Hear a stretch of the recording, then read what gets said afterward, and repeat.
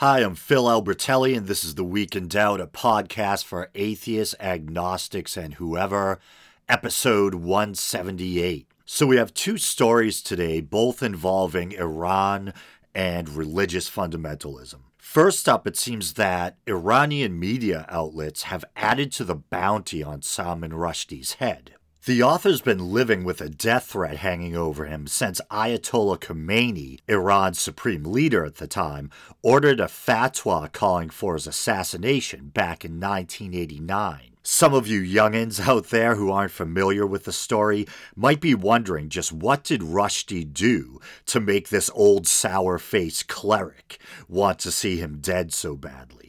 Well, back in 1988, Rushdie, a British author of Kashmiri Indian descent, wrote a controversial book entitled The Satanic Verses.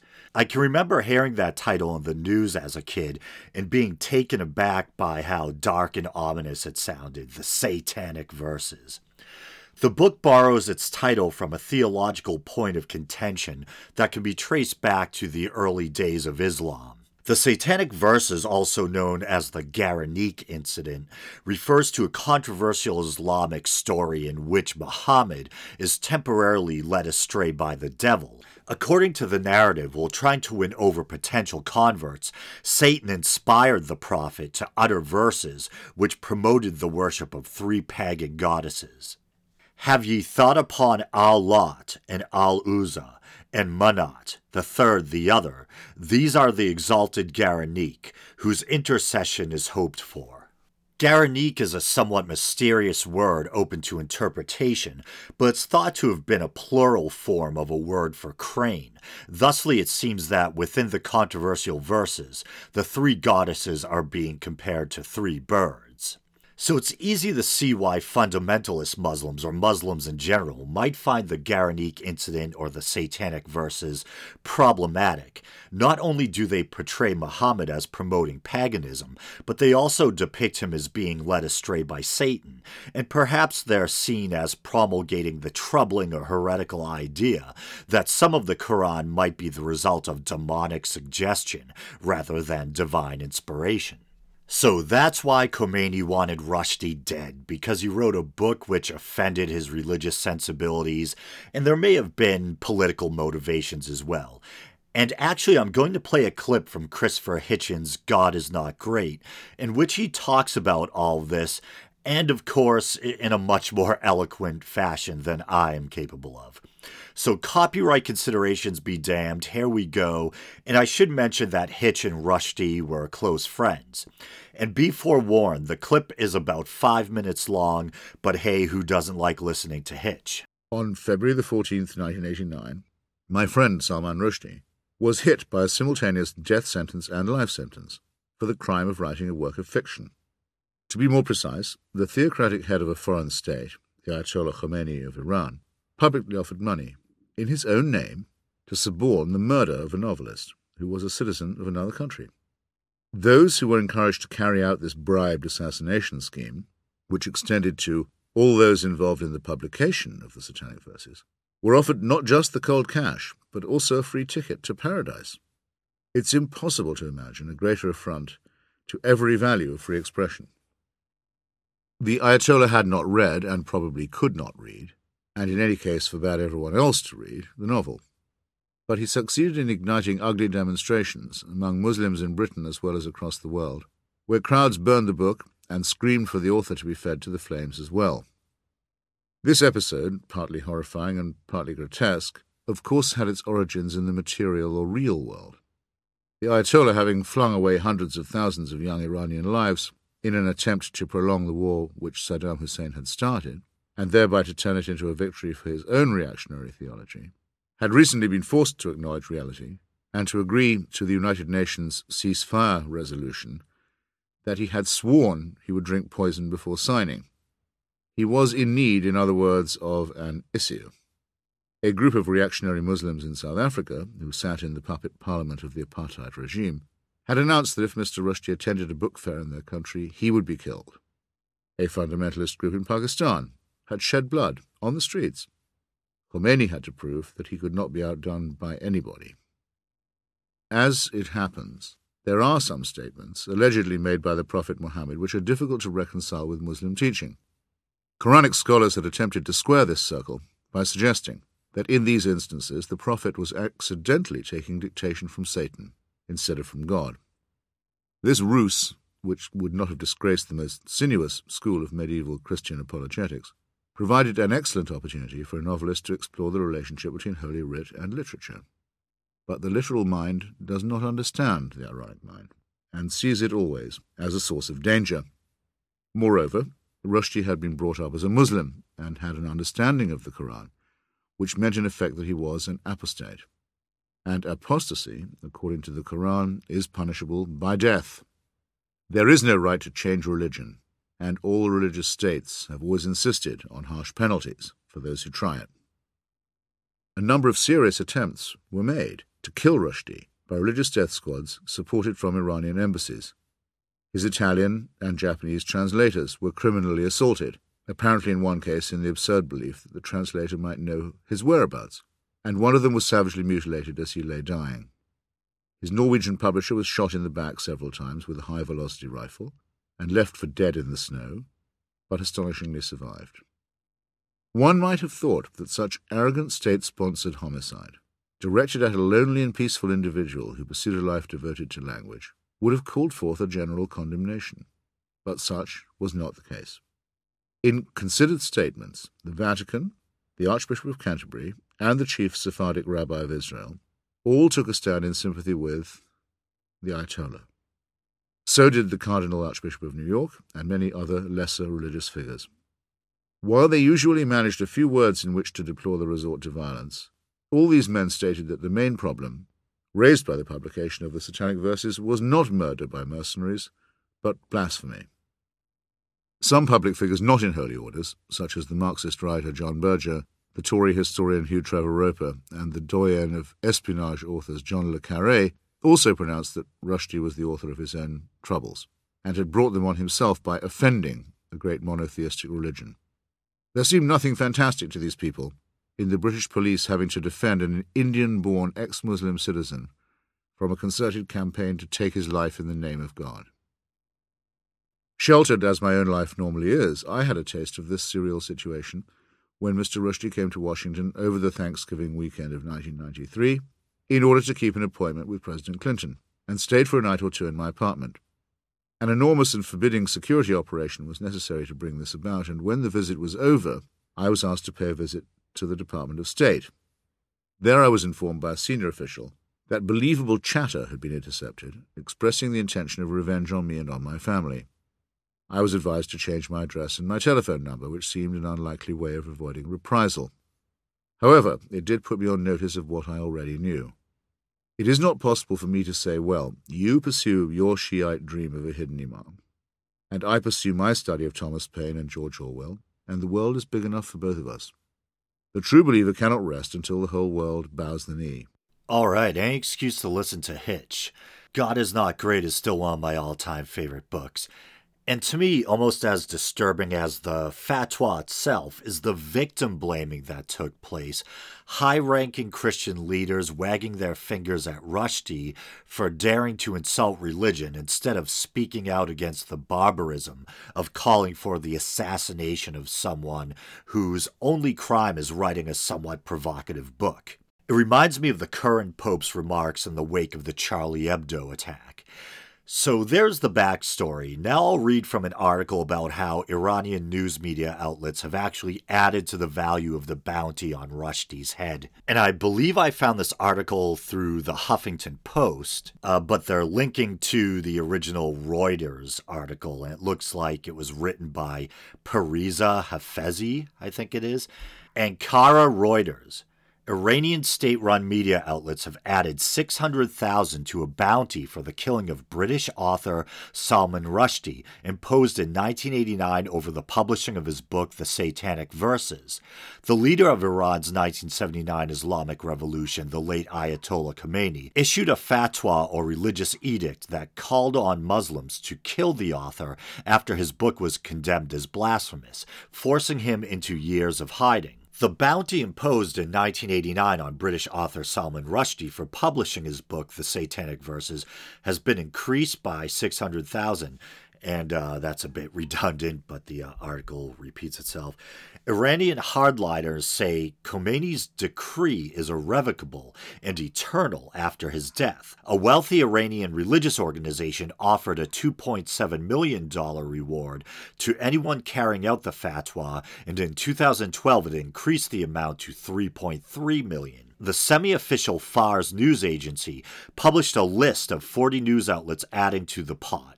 Fars itself earmarked 30,000. And here's a quote, "These media outlets have set the $600,000 bounty on the 27th anniversary of the historical fatwa to show it is still alive." Mansour Amiri, organizer of a digital technology exhibition at which the money was announced this month, told Reuters. Amiri is the head of the Siraj cyberspace organization, which is affiliated to the Basij, I think, volunteer militia. Friend and listener of the show, Tim Danaher, offered to handle pronunciations for me. I wonder if he's any good at Farsi and Arabic. But anyway, here we go. Hopefully, I'm not butchering things too badly. Amiri is the head of the Siraj cyberspace organization, which is affiliated to that sounds weird, affiliated to instead of with, the Basij volunteer militia, allied to the elite Revolutionary Guard established to defend the values of the revolution. The head of the militia visited the exhibition, Farsi said. Rushdie's agent said he had no comment. Iran's foreign ministry was not immediately available to comment. And I guess this next bit is coming from the Associated Press. After 27 years, this book still sparks death threats and bounties. In 1998, Iran's pro-reform government of President Mohammad Khatami distanced itself from the fatwa, saying the threat against Rushdie was over after he had lived in hiding for 9 years.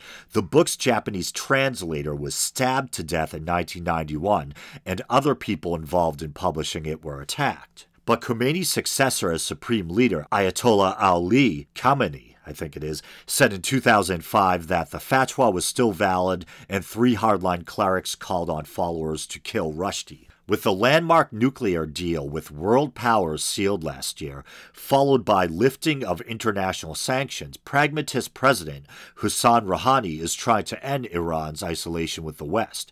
However, despite the government's willingness for wider engagement, hardline allies of Khamenei fear that opening up to the West will eventually weaken their influence and the legitimacy of the Islamic Revolution. The deal has intensified Iran's political infighting ahead of 2 crucial elections on Friday. A hardline watchdog body, the Guardian Council, has disqualified thousands of Rouhani allies, barring them from entering the race for parliament and assembly of experts, which has power to appoint the supreme leader.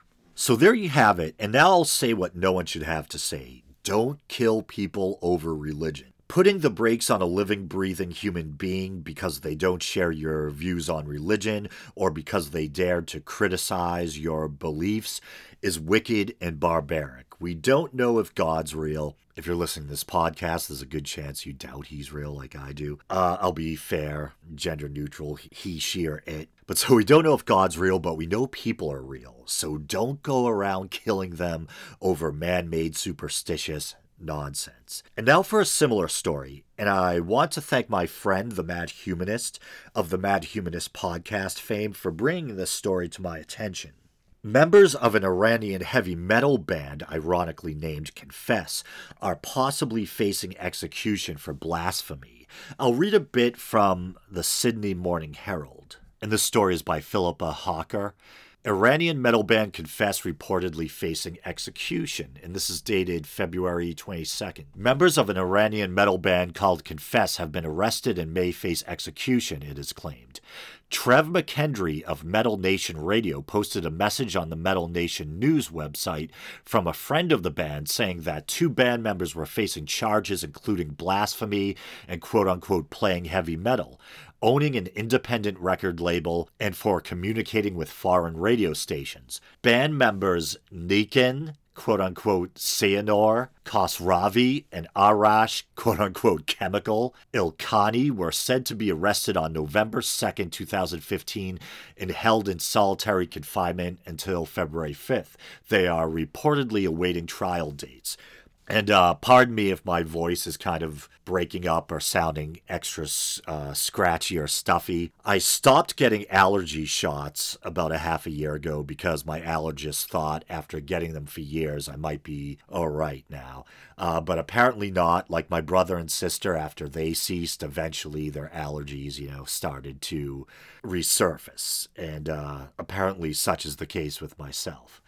So please bear with me. Anyway, back to the story. According to McHenry's source, they have been charged with blasphemy and quote-unquote advertising against the system, forming and running an illegal band and record label in the quote-unquote satanic metal and rock music style, writing anti-religious, atheist, political, and anarchist lyrics and giving interview to foreign radio stations. I wonder if that should be giving interviews. If found guilty of certain charges, it is said they face between 6 months and 6 years jail. If they are found guilty of blasphemy, they face the possibility of execution. Confess was founded in Tehran 4 years ago. According to McHenry, they are a quote-unquote talented thrash band that risked it all to pursue their hopes and dreams of one day being able to leave their land and share their music/stories with the world. On their Facebook page, their influences are listed as Lamb of God, Slayer, Slipknot, Trivium, Devil Driver, and Chimera. Not Chimera, but Chimera, I think. Just before the arrest, the band released their second album, In Pursuit of Dreams, on the Opposite Records label founded by Khosravi.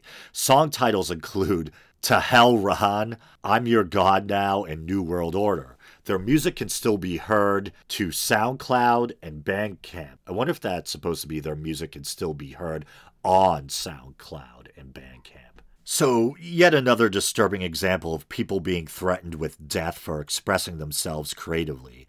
As someone with humanist values and who greatly values artistic freedom, it's sickening. It makes my blood boil. There's a change.org petition that I plan on signing, but in reality, I don't know how much good an online petition will do.